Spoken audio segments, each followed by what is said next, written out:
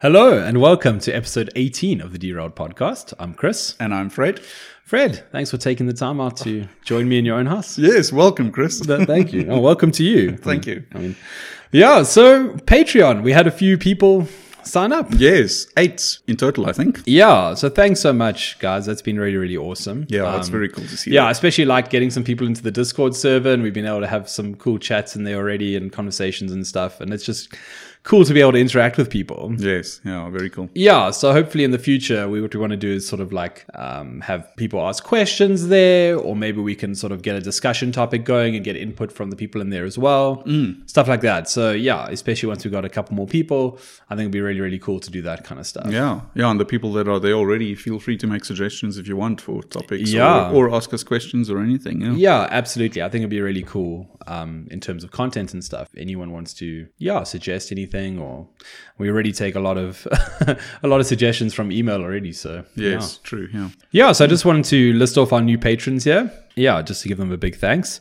So there's Dan Dom, there's Gabe, Jeff Hayward, Lorcan, Mike Janssen. Do you think you pronounce it the same way we do? I would say Janssen. In South Africa, it'd be Janssen. Janssen, yeah, I think that would be Mike Janssen. Yeah. Are you Dutch, Mike Janssen? Tell us what's up. Roberto Marrero. Roberto is the guy who emailed us from Spain that one time. He has that Mechatol Rex crew. Oh, yes. Yeah. And then there's Shazna and Tim Kopang. So thank you to all you guys. Thank you so much. Thank you very much.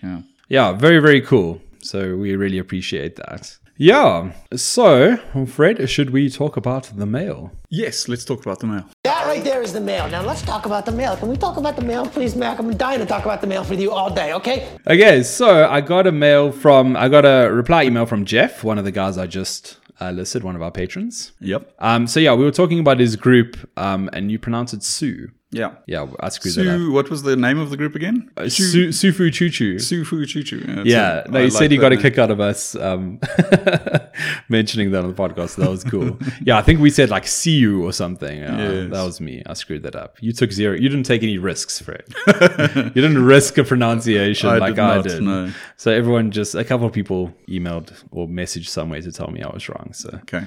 Always appreciate that. Ooh, and Jeff, I don't know if Jeff was the first person, but we were literally flooded with messages telling us that your loss at 1849 was completely invalid. Yes, redemption. Yeah, so we have to talk about that. So we screwed up a rule. In 1849, a valid route is considered to be 2 cities or towns. So off-board to a city does not count as a valid route. Yes. So basically, if all you have is an off-board location, you are not forced to buy a train. The funny thing is I remember this because the first time we played it, I said that. And I remember you saying something like that as well. Right. Because I remember even pointing out an off-board and saying, oh yeah, in this case, you can't do this, you have to do this. And I think we said it makes sense because with the 2 hex train, you don't count the home tile or whatever, right? Yeah. So I remember saying, oh yeah, okay, that's probably why it works this way, etc., etc. But we forgot about that. Yes, during that play, we forgot about it. Yeah. So Jeff said, I'd like to think that Fred would have probably won that game. I think that's a bit of a stretch. Oh no, Jeff is completely correct. No, I think things were looking pretty dire already. Thanks for having my back, Jeff. When that went down, so we won't write that off. So this is this Jeff Hayward? Yes, he was our first Patreon. Yes, before we even announced it on the podcast, he'd subscribed. He tracked us down. Yeah, good job, Jeff. Your Google skills are. I like Jeff. Next level. Yeah, Jeff has my back. Yeah, exactly. Jeff's looking out for you as well. Yeah. Yeah. So then I also got an email from Nicholas with an interesting spelling of Nicholas. Oh, from Sweden. Okay, awesome. Nicholas is from Stockholm. Oh. A lot of 18xx players in Sweden, eh? Yes, and I've been to Sweden and I've been to Stockholm, but that was before I played 18xx. Yeah, man, you could have lost horribly to Nicholas. I could have. Yeah, if only I'd known. And Per as well. Yeah. It's Per. Per. Sorry, Per. You see, you do mispronounce things as well. So yeah, Nicholas sent us a very kind email. He said, thanks so much for the podcast. It's the highlight of the week for him because when he's commuting to work, and he really enjoys our thoughts about 18xx games. Oh, that's awesome. Yeah, but what I liked is he said, he wanted to point us to another nice movie with a South African connection that I forgot about, but I certainly have heard of. It's actually made by a Swedish director, but it's Searching for Sugar Man. Oh, I want to watch that. Yes. Because that apparently, that song is big in South Africa.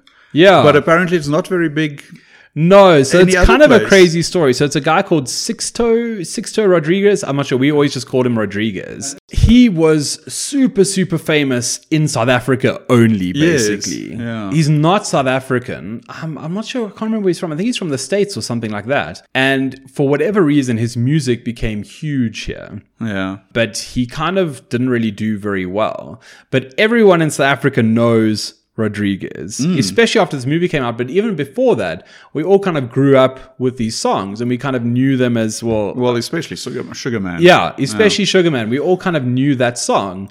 And when this documentary came out, I think a lot of South Africans for the first time realized that no one else knew these songs. Yes. I think we all kind of thought this was just a famous song. Yes. So there's a pretty cool documentary. It's about this guy, the documentarian goes on the hunt for this guy, and it's this whole thing where he's basically been forgotten.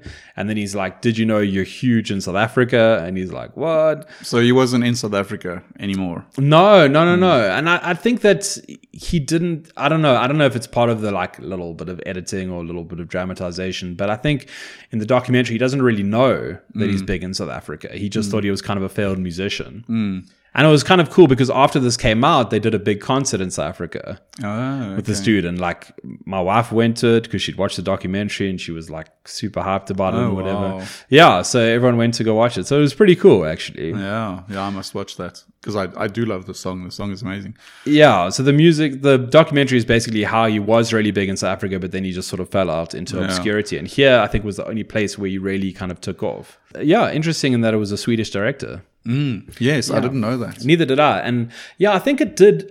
I want to say, I don't know if this is wrong. I feel like it won the Oscar. It was nominated for an Oscar. It did really well and got a lot of critical acclaim. Okay. Yeah, so very cool. Yeah, so thanks for that connection. Yes. And then last, we got an email from Brian. He was just said, great job with the recent podcast. And he said that I thought it was interesting. He said, you're saying that one of the things that he appreciates most is that we also include descriptions of things that went wrong or which cause us to rethink things. And he said, there's no better way to learn than by trying things and making mistakes and then talking through those mistakes and hopefully learning from them. Yeah. Yeah, so I totally agree with that. And I think that part of the advantage of us basically declaring our ineptness at the beginning of this podcast, when we started it, saying, look, we're total beginners. We want to learn with you guys kind of thing. I think it's given us a good sense of just being able to totally own our mistakes. Yes. We're not trying to come across as experts, so we're like kind of deeply embarrassed when we get something wrong or whatever. Yeah. It's just kind of like, this is what we screwed up, and maybe you could learn from our mistakes, essentially. Well, yeah, I was pretty embarrassed about missing that off-board location in '89, and if I hadn't mentioned that, how long would it have taken us to figure out that I actually wasn't on the hook for it? Yeah. But because we mentioned it, we learn much quicker from other people. So exactly, I think that's cool. And oftentimes with these different titles, you can get a little minor thing wrong. Oh yeah. Yeah, there's certain rules that sort of switch over. I think one of the big ones that we were talking about recently was how in 1830, when you sell shares to force buy a train in the operating round, you can actually dump a company on someone. You specifically are not allowed to do that in 1889. Right, yeah. And that's something that can really catch you out because 89 and 1830 are so similar in so many ways. There's such minor rules differences. Yeah. But that one's pretty big. And some of these things, like one for me that seemed like not a big deal at first, like it seems completely inconsequential, but now I can see how it makes a difference, is in some 18xx's you can buy a share and then sell afterwards. In others, you have to sell first before you buy. Yes, and that seems like who cares when you're starting out with 18xx, right?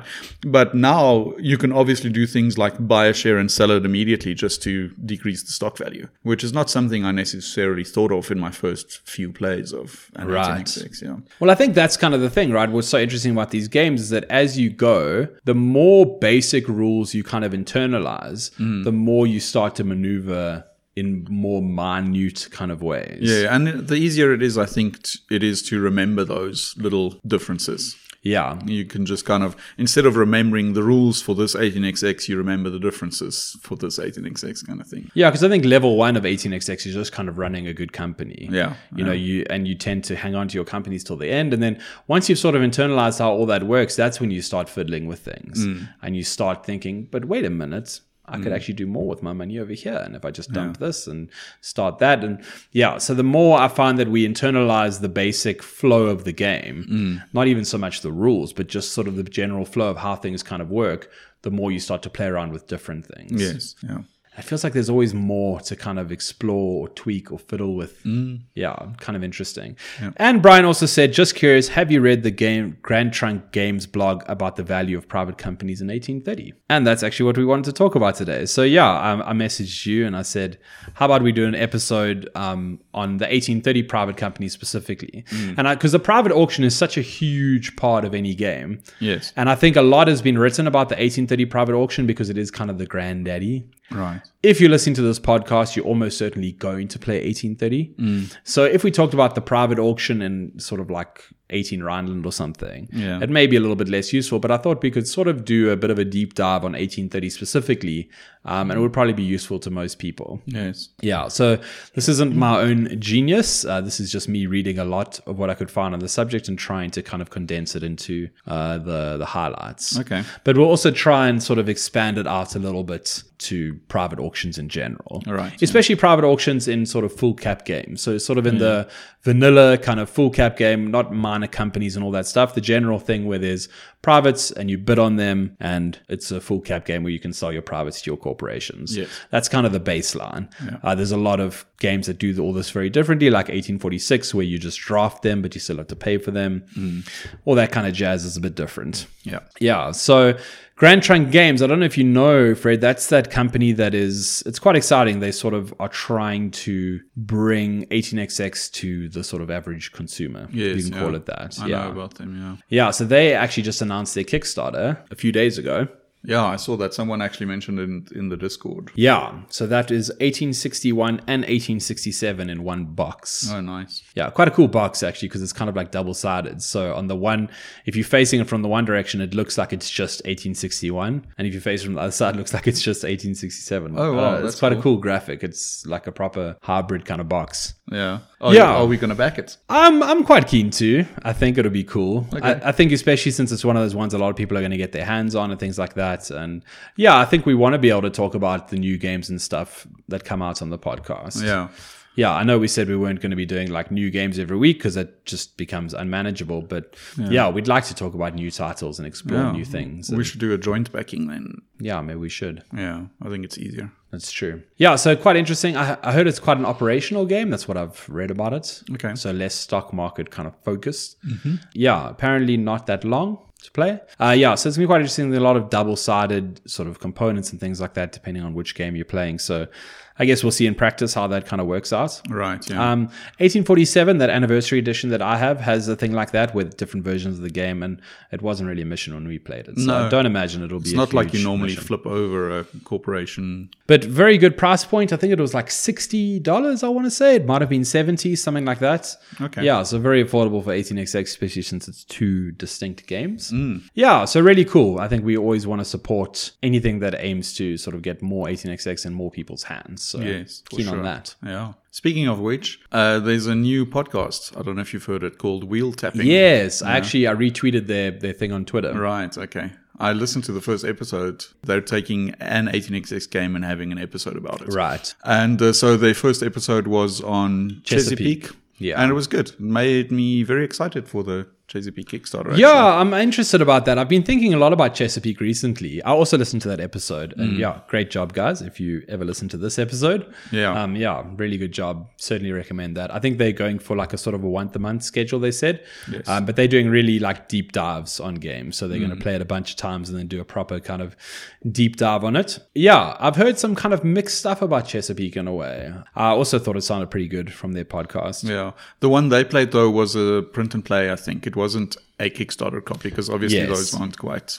out yet. So Scott, the guy who's behind the All Aboard game, Scott Peterson, he made some sort of advanced prototype kind of copies using his old method of sort of hand cutting and laminating everything himself. Okay, right. Yeah. So they had one of those, yeah. So yeah, I'm keen. I've heard that there's a lot of stuff that's very beginner friendly. And so there's a little bit of a question mark over how much veteran quote unquote players will necessarily enjoy it.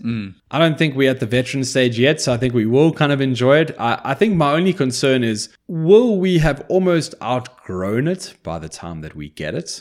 I'm not really sure. It'll be interesting to see how we like it. Yeah, it will be.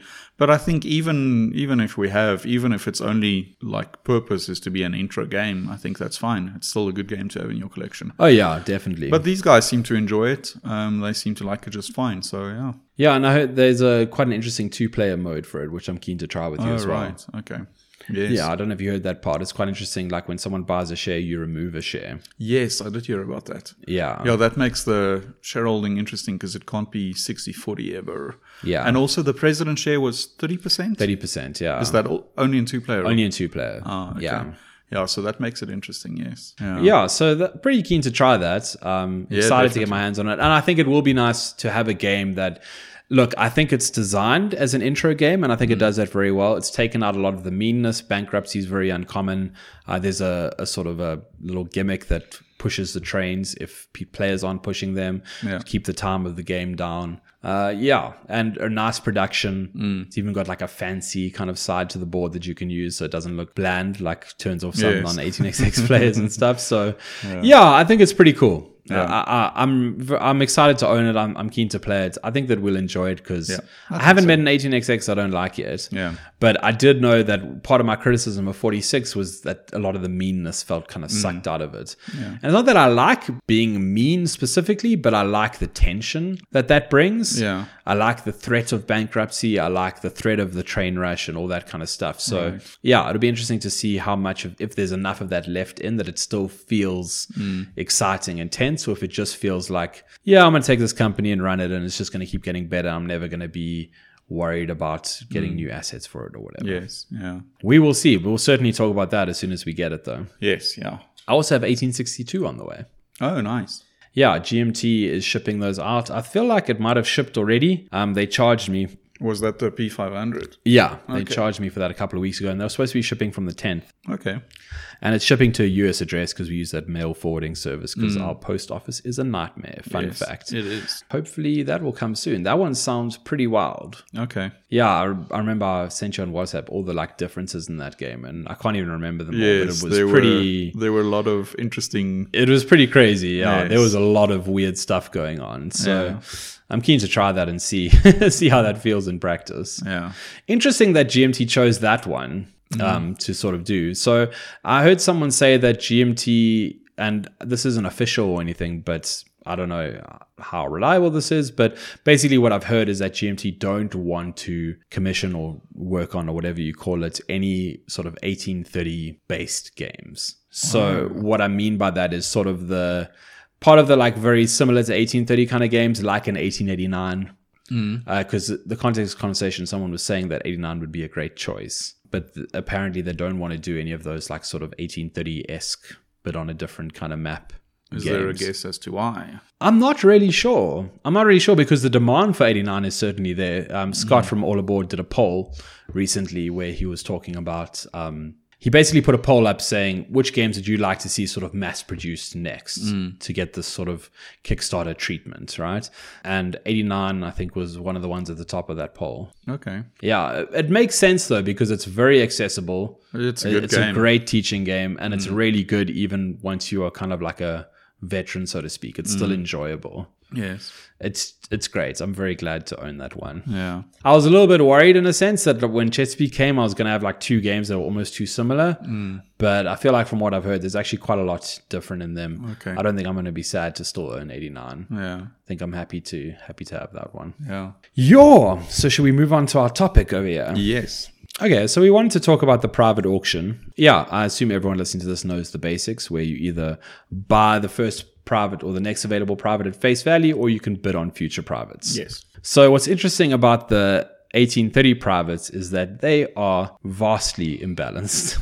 So they are really, whatever they say they're worth is not necessarily true at all. Okay. So, and I think that's a weird thing coming from a sort of a board game background. Things are generally developed and balanced appropriately, right? So if this thing sells at $160, and I know that we felt like that when we played these games originally, we felt like, okay, if it's valued at this, it's probably worth roughly that amount.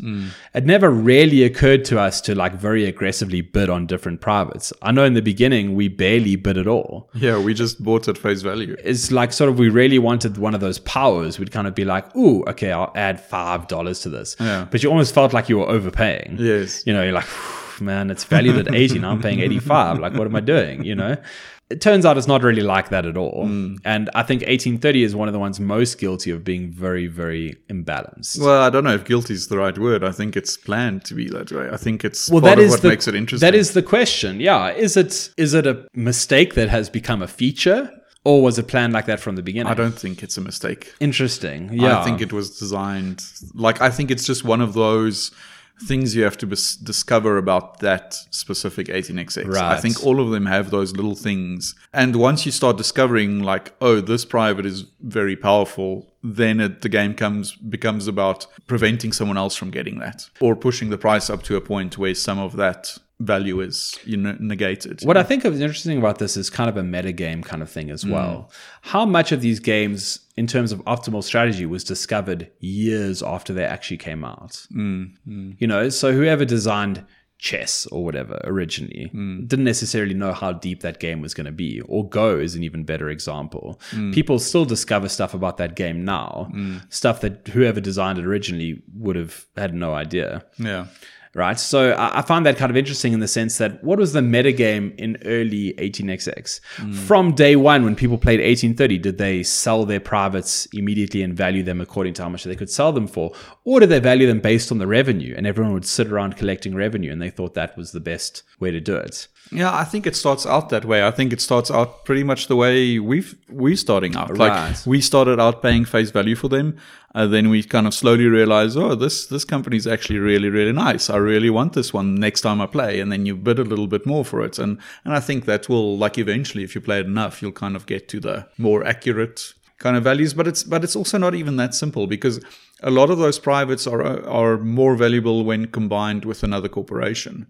So if someone gets private X, you can't let them have corporation Y kind of thing, you know? So, yeah, it's not just like this is what the face value should be. Right. And I do think, for me, there's still that question mark then of how much about these games were discovered or sort of optimized years after they came out, to the point where the designer did not intend for them to be that way. Because when you work with something like 18xx, you have so much room for maneuvering. And so much has been discussed and broken down about it over time that I feel like it runs away from what its original design purpose maybe even was. That's possible, I think. But I think, so obviously, like you're saying, at the design phase, you can't see the depth immediately. Yeah. So that means, like, if you were trying to set a face value for them that was accurate, you wouldn't be able to. But I think maybe that's part of the design, is to just choose a face value and see what people do with that. You don't, as the designer, necessarily know, okay, this particular private company is going to be the one with the best ROI in the long run. You don't necessarily know that, but you're also not trying to make it as accurate as possible in terms of face value. You're not trying to set all the privates' ROI to be exactly the same. You're just setting some values and letting players discover it. Well, exactly. And that's why whenever you have auctions, it can be self-balancing, right? Because the value of the private is whatever people are willing to pay for it. Right. You set a face value, but you also allow people to pay whatever they want. Yes. Above that. Yeah. So the only way it can ever be in balance is if you're paying too much at face value. Yeah. But if the face value is too little, it doesn't matter because people can just so figure it out from there. You could maybe just set all the face values to $10 and let the players fight it out. The only thing the face value does is determine how much a corporation can buy that private for from the player. Right. That is the only thing the face value really does. It's not saying this particular company is necessarily more valuable than another one. Well, the thing about the face value is that aside from being a price, it's the single most important thing in determining the value of the private companies, because it determines how much you can sell it for. Yes. Yeah. And that's where the face value really matters. Yeah. Not in terms of how much you're going to pay for it, because like you say, you could just set them all to 10 and then see what happens. Yeah. But the real value is that you can sell a private to a corporation for double its face value, which makes the most expensive sellable private oftentimes the best one, Yes. just on metric of that alone. Right. Yeah. Yeah. So just as a simple example, if you pay 40 for a private, you're going to gain 40 at least if you sell that for 80. So you're making 40 profits on a 40 private. Whereas if the face value is 160, you can gain 160 when you sell that. Right. So yeah, it's just you're investing more at the beginning, but you're getting more back when you sell. I guess if you buy a private for 40 and let's say it never pays revenue, just for the sake of this argument, and you sold it for 80, you would make about $18 profit or something like that. Whatever 40% of 80 is, you'd make about that much because you have to float the companies at 60%. So 60% of the money in the company is yours. Assuming you've invested all of it in order to float it. But 40% comes from the bank. Right. And that's where selling it for double, you get that money back from the bank. That's why selling the privates is so good, because you basically steal money from the bank in that way. Because the bank funds 40% of that company, you sell the private back to the company, the bank has paid for a decent chunk of that. Yeah, that's an interesting way of thinking about it. I don't know, because you're putting 60% into a corporation, whether you have privates to sell to it or not. Sure, but in terms of actual return on your money, if we're just talking about you sunk in this much money and this is how much you got out, I agree that your company you float gives you money beyond that anyway. But in terms of money you actually got out from the bank that you didn't put in yourself, that's basically how much you get. That's why we were talking last week, a general metric for this is privates are worth roughly 140% of their value. Right, yeah. Because you have to put in 60% to float it and you pay 100% of its face value, right? Yeah. Presumably, yeah. Yeah, that's interesting because we have on the odd occasion, and I think that's happening less and less, but we have on the odd occasion managed to sell a private to a CEO, a different CEO's public company. Yes. Which changes that formula completely. Yeah, it does. And I guess there's a question of whether or not you as a corporation should ever do that. And I suppose the answer is probably no. No, probably not, because in that case, the person selling the private will get 100%. Yeah. They will get 200% of the value of that. Exactly, yeah. So in terms of general private auction strategy, that 140% number seems to be kind of a golden number in terms of evaluating the value of it. 140% of its face value is probably what you should be willing to pay for it. Right. And you can usually you'll always get at least one OR's dividend, not dividend payment, but whatever payment from the private. Yeah. Maybe two. Yeah, you'll get the revenue, yeah. You'll get it always at least once, like you say. Yeah, so I just want to go through the privates in 1830 quickly. So the first one is the Schuylkill Valley, if that's how you pronounce it. Schuylkill? I don't know, guys. I'm saying Schuylkill. It sounds metal. Schuylkill? It sounds pretty metal. Okay, so that is $20 and its revenue is $5. And nothing else. Womp. No special features. Then you get the Champlain and St. Lawrence. So this one lets you lay a tile on a specific hex, even if the hex is not connected to the corporation's railhead. So this gives you basically a free tile placement in addition to your normal tile placement. And you can put a token on there, I believe, when you do it. I could be wrong about that. Okay, then you get the Delaware and Hudson. This one, so that one is $40 and pays revenue 10. The Champlain and St. Lawrence. Right, so it's exactly double the Schuylkill one. Yeah. In revenue and cost. Yeah, and then the Delaware and Hudson is $70, revenue 15. You can establish a railhead on the DNH hex by laying a station tile and a token. Oh, no, sorry. This is the one that lets you place a tile and a token. Okay. Yeah, you do not have to be connected to the remainder of the corporation's route. Okay. And that's your only tile placement for the turn. There's a mountain there which costs $120 as usual. But you don't get charged for laying the token. Okay. So you get a small discount there. Okay, so that one is 70 and revenue 15. Then you get the Mohawk and Hudson. That's 110, revenue 20. You can exchange this for a 10% share of the New York City Railroad, provided you obviously don't already own 60% of it. Mm-hmm. Yes. So you can do this on your turn during a stock round or between the turns of other players or corporations in either stock or operating rounds. Well, there you go. Okay, the next one, the big one, the Camden and Amboy, the CNA. This one costs $160 and pays $25. So when you purchase this, you immediately receive a 10% share of the Pennsylvania Railroad stock. Okay, the last one is the B&O. This one costs $220 with a revenue of $30. This one's quite interesting. You immediately take the president's certificate of the B&O Corporation without any further payment, and you can set the par value. So you can choose to set the par value here. I think it's between so you can just go, the max is 100. Right. Okay. Yeah. So you can set this at 100, and that in theory makes you money in the sense that you pay $220 for this and you'll get $30. So you pay $200 for a president's certificate and you get $30 at least once. Yeah. This private can't be sold to a corporation, and it's closed when you buy the first train. When the BNO buys the first train. When the BNO buys that first train. And it costs $260. $220. $220. Okay. $220. So the thing about the 1830 private auction is that it revolves entirely, almost you could say, around the CNA, the Camden and Amboy. That is the most broken private by far. Okay. Far and away. Its face value is 160, which means you can sell it to a company for 320, which is a massive capital injection. Yeah. Beyond that, it also gives you a free share. And unlike the private before it, you don't lose the private when you get the share. Like the private before that, you exchange the private company for a share. Yes. This one, you just gain the share and keep the private. Exactly. Yeah. So normally, if you imagine sort of a 4-player game, right? Well, let's just imagine any game, really. You will need basically $402 to float a company outright. Yeah, because the minimum is $67 times 6 shares. Exactly. Yeah. If you want to float the Pennsylvania Railroad, you only need $335 because of this free share. And that's true for everyone, because one share will be out there. So if anyone wants to float this, it is actually only going to cost them $335. If you let someone get the Camden Amboy and float the PRR, you've kind of screwed up. Okay. Yeah. I've heard of people calling games when that happens. Oh, wow. Yeah. So you should not allow that to happen. So the private auction, the number one thing you need to do is make sure that nobody gets that for less than 200. Okay. As a general rule. Yeah.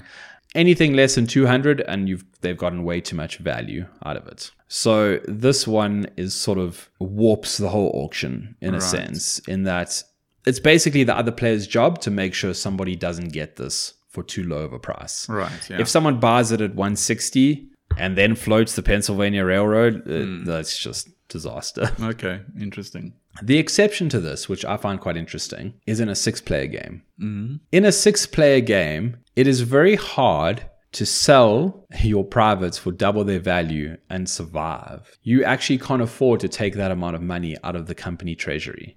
Because the trains go too Because quickly. in a 6-player game, everybody floats basically all the corporations in like the first stock round. And they all float them low. So it's hard to necessarily get a second company to support your first company, which is what normally happens. Right. Your first company, you par it low, the general flow, right? You par the company low, you sell your privates to it, you extract as much money from it as you can as quickly as possible, you burn it out completely, then you float a new one with fresh capital at a higher par price, and eventually come back and save that first company with the treasury of your second company. You can't really do that in a 6-player game. Well, at least you can't do it reliably. Interesting. So if you get the CNA and you sell it to yourself for $320, you may very well go bankrupt. Right. You may struggle to survive taking that much money out of your treasury. And you also may struggle to kind of reinvest it appropriately. Interesting. Yeah. So I thought that was quite interesting. A 6-player game of 1830 is very, very different to 4- and 5-player games in that sense. Yeah, that's interesting. So if you are sitting down with a bunch of new players to play 1830 and you're about to start the private auction, you would essentially tell them 2 things. Number 1, don't let the CNA go for cheap. Number 2, don't buy the $20 private until we have bids on other things. The $20 private is basically there to stall the auction. To give every player a chance to bid on a future private. Yeah. Exactly. Because no one really wants that one. It's fun. It's kind of irrelevant. Oftentimes it will happen that people will continue to pass until that thing goes for like $10 or whatever. Because it just doesn't really do much of anything. Yeah.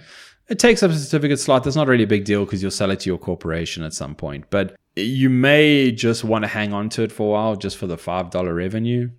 If you get it for cheap, because $40 is probably not a meaningful amount to extract from your treasury unless you can actually use it. You'd have to sort of do the math on whether that $40 is going to make a big difference in the next stock round. Yeah. Otherwise, you might just want to collect your passive $5 of revenue for a while and try to get something out of it. But essentially, it's just not really worthwhile for anything. It just doesn't do enough. $5 isn't a lot either. It doesn't do enough. Yeah. Yeah. The CST is kind of the same. That's the second one. That one you can buy for 40 and 10. Yeah. So this is the one that lets you lay a tile on a hex, and it's a free placement. So the advantage of this one is that it helps you start the Canadian Pacific Railroad. That's sort of where it's located, and it can help sort of start up that thing. But the CPR is a bad starting corporation. It's not a great one to start with. So, Okay. that little gambit, while that's how it's kind of intended, means that you start with kind of a crappy corporation to start with. So not exactly where you want to be. But if you ended up with that private and you kind of have lost in priority or something, and you have to start a different company that you don't get first pick of the good ones, then you probably want to start that one. Yeah. The DNH is in a very similar spot. So the DNH is the one that costs 70 with a revenue of 15. This one lets you sort of build a hex on that mountain tile. That costs 120, but you get to put a token there as well. So this is mostly helpful, to Chesapeake and Ohio, but that is also not a great starter company. Right. So kind of in a similar spot. Yeah, that's the DNH. So again, these other ones are not very exciting. You shouldn't look too closely at the powers, especially in 1830. A lot of people would say this is true of most of these games when it comes to privates, that the powers aren't necessarily that important. But especially in 1830, a lot of the powers are kind of irrelevant. Okay. Yeah, they're not like very, very impactful. Right. The revenue you get can be slightly important, but to a much greater extent, it's about how much can you get selling them back to the company. So if, for example, you could get one at the $70 one at face value, that's great. You can sell it for $140 and you've made money there. Yeah. So it's not a bad deal. But make sure you had some bids in on the CNA just to make sure no one got it for cheap. So the next one is the Mohawk and Hudson. So this one is $110 with a revenue of 20. This one lets you exchange it for a 10% share of the New York City. Most of the time, you're probably not going to want to do that. Exchange it for a share. Because it's kind of worth more to you sold. Because remember, this one's got a decent price. It's $110. Yeah. So this one you can sell in for $220, which is a pretty hefty amount. And that's probably going to be more value to you than one's share of New York. But New York is a good starting railroad. So it's not the worst thing in the world. If it's something you need to do, you feel like it can be of value to you. Yeah.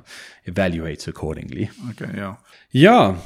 So this, I've seen this described as the bad sibling to the Camden and Amboy, where it kind of looks similar, like you get a share out of it. It's got quite a high face value, but it is significantly less powerful. And that's mainly because you exchange it for a share. Exactly. Like you get rid of it when you get the share. Yeah. Exactly. The CNA, you get the share for free. Yes. And on top of that, it's got the highest sell-in value of all the privates. So MH is not bad, but again, it's nothing compared to the CNA. Well, it's not the highest, right? It's 160 and the next one is 220. Yeah, but the BNO can't be sold to a corporation. Oh, of course, because it closes. Yeah, it just gets you the president share and it closes. Okay. Yeah, and also just specifically can't be sold to a corporation, I don't believe. Yeah. So fair enough. Yeah. So the CNA, we've spoken a lot about that. It's great if you can get it for, I think anything up to about 220, it's worth it. Okay. 220, 225. I think I've seen those kind of numbers thrown around. Yeah, so it's ridiculously good. If you can get it for like 170 or 180 or 190, you're doing very well. And then you can see if people are silly enough to let you float the Pennsylvania Railroad after that as well. Okay. Yeah, so that one's great. The last one is the B&O. Mostly people say avoid this at all costs. Okay. So the B&O has the advantage of being the strongest company in the game. This is the strongest company in terms of an opening company. Not the private company, I mean the actual corporation. The corporation, yeah. Yeah, they have the best position, the best routes, etc., etc. So there's two big problems with the B&O. People who know this game will force it to float in order to close it, right? This could potentially be good if you could buy the private, and not float the company. I believe that's the implication, is that if you bought the private, didn't float the company in the first stock round and got $30 of revenue every OR, it could potentially be worthwhile. Okay.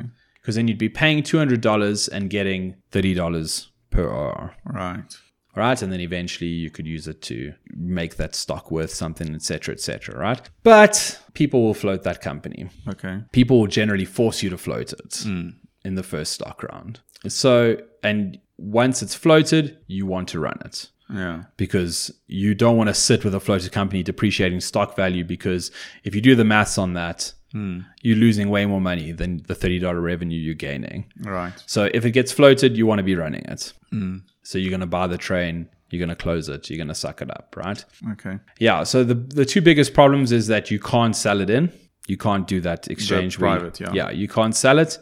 And it will get floated by other people. Yeah. Yeah, which will force you to do something with it. Okay. And did you see anything? So with that one, you can also choose the par value. So if that's the case, if other people are going to force you to float it, then it's probably a good idea to set the par value high, right? I've seen cases for both. Okay. Yeah, I'm not too sure. I think it's probably pretty game dependent. You'll essentially need $400 if you set it at 100. That would imply that you get the biggest return on your investment. Yeah, but it's like in that 1849 game we played where I could have chosen between 100 and 67 for a similar kind of company, and I chose 67, but that was for a particular reason. I think you could have your reasons for wanting to do it differently potentially, but yeah. Yeah, well, so just, I mean, I could be totally wrong, but I'm thinking if you, maybe the private auction ends up, this is your only game plan really, is you have to take this private and you kind of stuck with the BNO the way turn order is or whatever. So you probably will float it, then you'll set the par value maybe low, since you don't have any other privates to sell to yourself or to your corporation. Yeah. Maybe you'll set it low and just get it going and make use of its good location and good routes. Because what we've seen that high-powered first companies can actually be a bit of a liability in a way, in the sense that it costs a lot to kind of float it, and you get a lot of money into it, but you can't really use that treasury very effectively because you're buying cheaper trains and you end up sitting with this kind of money in it that you then have to try work to transfer out. You have to calculate that very carefully, because what's happened with us before is you end up sitting with a lot of money in the treasury, but not enough to buy one of the big trains. And then that money's just dead money sitting in the treasury. Because you still have to chip in you still have to buy 4 shares of this thing. So it's your choice if you want to spend $400 or whatever 4 times 67 is. Yeah. You may want to save some of your cash in order to do something else. Yeah. To float a second company or something like that. So I understand that you're sort of getting it at a crappy deal if you float it for less than 100, but it may be worth your while to do so anyway. Yeah. That's kind of up to you. Yeah. Yeah, so I guess, as always, it's good to sort of fiddle around with that stuff. And I think it may be fairly game dependent on what you want to do with that. Yes. How much money you have left over, what you feel like you could potentially do with it. What other people have got, how much they paid for it, all that kind of stuff. Okay. Yeah, so some people seem to like the BNO, but for me, it seems like far more people seem to think you want to avoid it. Right. Yeah, so that article who was it that sent us that article? Was it Brian? Yeah, that article Brian sent us was entitled "Why You Don't Want the BNO Private and My Trick to Avoid Getting It." Okay. So we can read the trick to avoid getting it. Yes. So this will be from it's Joshua Starr, I believe, is the guy behind Grand Trunk. Yeah, so this will be his advice. So credit where it's due. So yeah, let me see what's... I actually remember. I don't know why I'm looking it up, because I read this. So what he said was you basically take all the revenue markers of all the companies. So basically add all the revenue, not the face value, but the revenue it pays. Yeah. Add that up, divided by the number of players. And if your revenue number, by the time you get to the point where someone has to buy the BNO, right, where everything else has been bought but no one wants to buy BNO, and you're going to go into that phase where you keep on passing, and then you do that kind of mini OR where the privates all pay, and then you come back to it again, that whole system. If your revenue is above that number, the total revenue divided by the number of players, you don't have to buy it. Okay. The reason for that is if your number is below that, it means that you are earning the least revenue. So when you repeatedly just run a mini OR and collect money, whoever's earning the least money is the one who needs to stop that cycle. Right. That's the player that's losing They're out. losing out, yeah. Whoever's earning the most is quite happy to let that B&O sit there. I'll do mini ORs all day because nothing else is happening, but I'm getting more money than all of you. Whoever's earning the least is losing the most from that cycle. So if you are the player who's earning the least, You want to buy that. you have to buy the B&O to stop it Yeah. because you are the only person who's truly incentivized to stop it.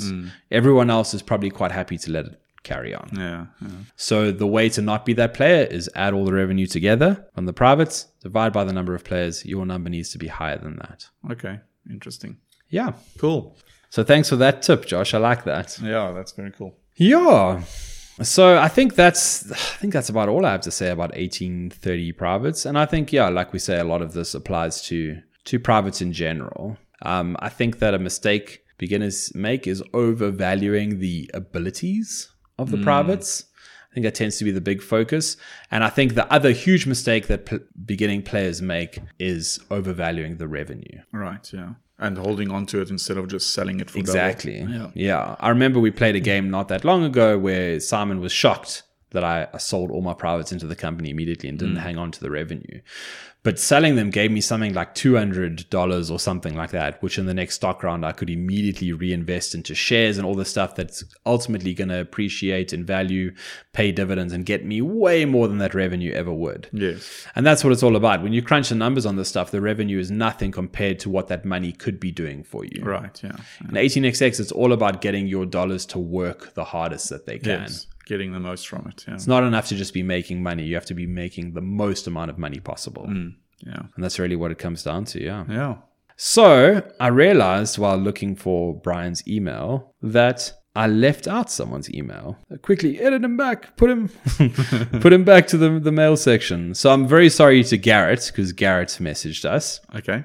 He also told us that we screwed up 1849 and you were surely going to win. Yes. Yeah. So I think that he might have actually even been the first person to tell us this. Oh, okay. So sorry, Garrett. Yeah. So Garrett is from Southern California. He hosts a monthly 18xx meetup and typically have 8 to 14 people show up. So if we are ever in the Disneyland area, we're welcome to join. Oh, cool. That'd be pretty sweet. I like Disneyland. Yes. I mean, I went when I was 12, but I feel like it would still be cool. Oh, really? You know? Oh, wow. Yeah. That's a long time ago, yeah. So he sent us his top 5. I love it when people send us their top 5. Yeah. So number 1 is 1849.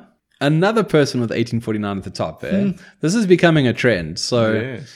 yeah, 1849, very interesting. Number 2 is 1860.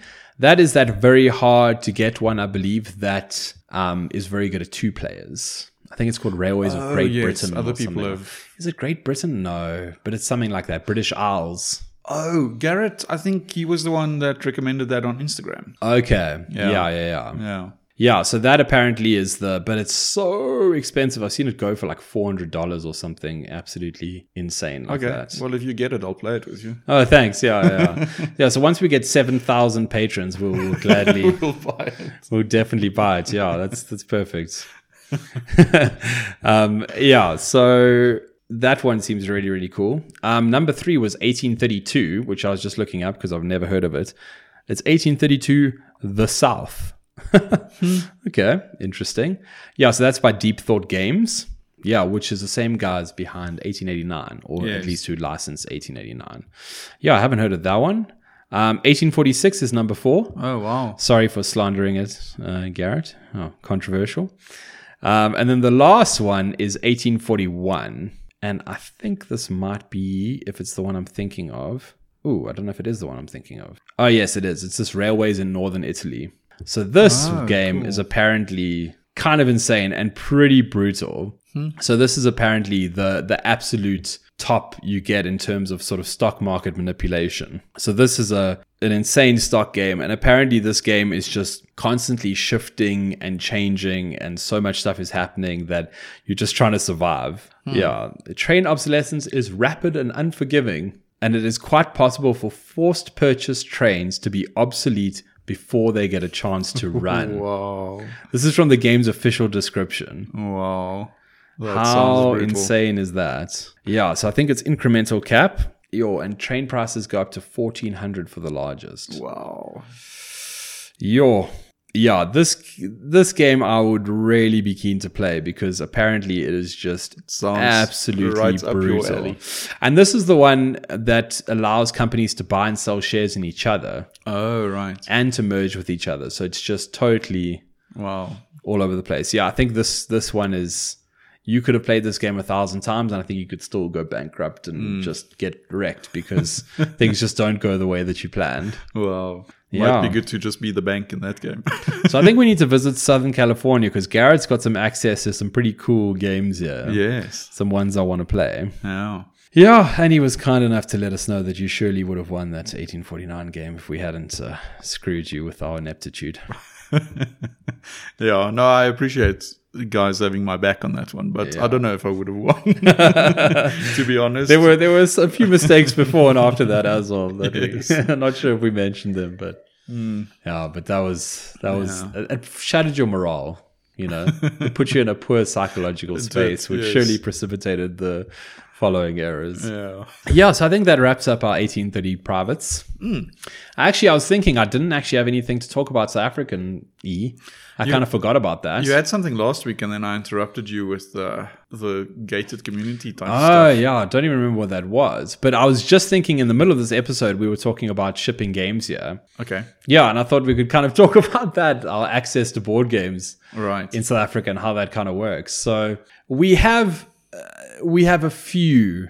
We have one importer of board games. Well, we had one for a very long time. And it was very controversial because everyone thought their prices were very overinflated and they were kind of screwing us with their monopoly, right? A lot of people still think that.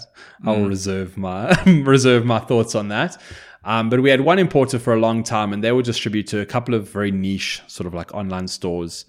We have one store in Johannesburg, a brick and mortar store that's done quite well and has sort of built a whole community and has game days every month and things like that called Timeless Board Games. And they really are great. And they've been very successful. And then we have one other retailer who started, I believe, doing their own importing of board games specifically. That's Raru.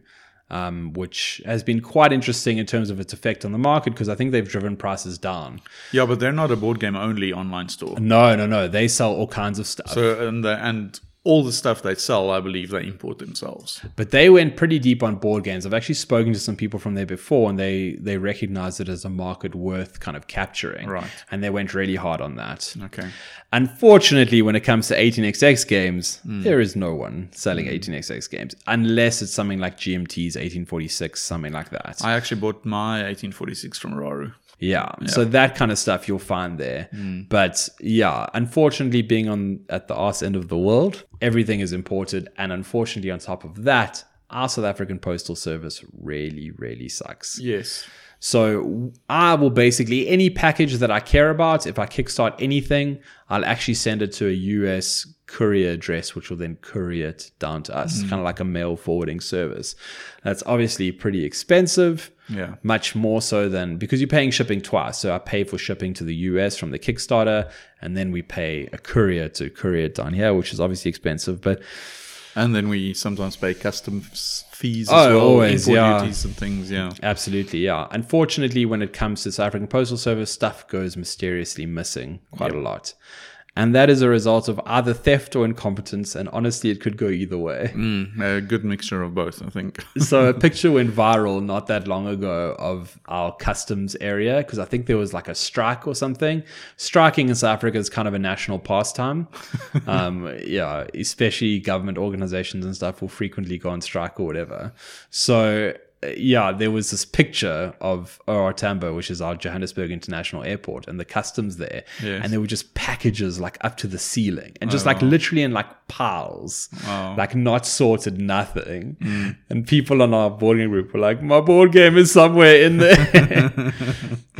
So South Africa in general, it's kind of an interesting place in that we basically use private everything. Yeah. All government services suck. So our police force, terrible. Hospitals, terrible. Postal, terrible. So the same way you use private couriers, we'll go to private hospitals. You have medical aids which pay for all of that. So it's actually not that bad. And the private hospitals are very good.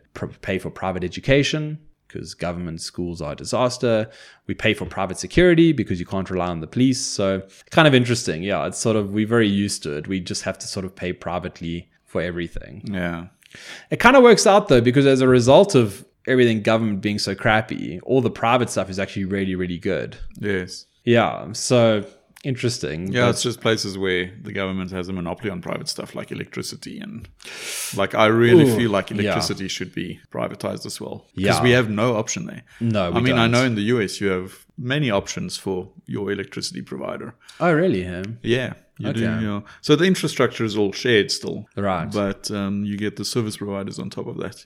Here we just have the one, and I don't know if people suck. have heard of load shedding, but. Yeah. Yes. Yeah. So load shedding basically is just at some times of the year, especially in winter when everyone's using their heaters and things, there's just not enough electricity to supply everyone because of mismanagement, incompetence, whatever. But then we go through these stages where they will switch off electricity in certain areas, and it's all scheduled. Like you can look up when your load shedding is scheduled, right? And you can plan for it. But I mean, it's still ridiculous to have your power off for 4 hours a day. And it's quite funny because there's these thresholds. So there'll be like stage 1, 2, 3, 4 load shedding. So you'll look up your schedule and say like, you won't have power from 8 until 12 if load shedding goes to stage 3. And you kind of check on your phone constantly, like, it's at stage 2. Yeah. Come on, man.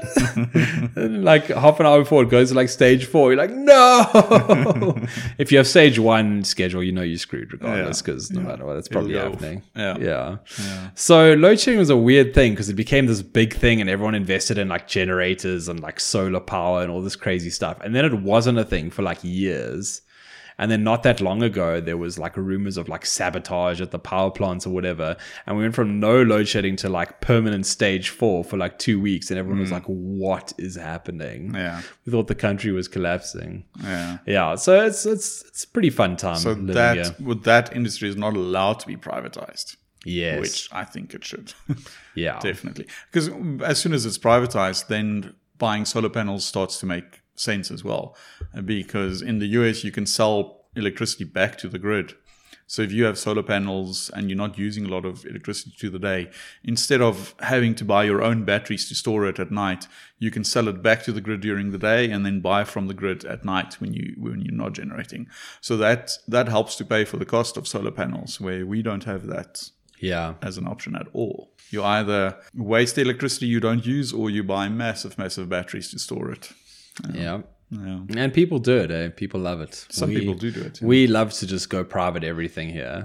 We'll even power our own houses if we can. Yeah. So I guess that turned into a more lengthy discussion. But yeah, kind of a little snapshot, I guess, of some of the funny situations of living in a third world country. But our memes are on point. Our load shedding memes are on point, guys. South Africans are great memesters. Yes. We have some we really have a sense of humor about things. We definitely do, yeah. We've lived in this for so long that you kind of just, I think what we accept as normal, other people would be like kind of horrified sometimes. Yes. But I would still say it's a great place to live. So it is. Yeah.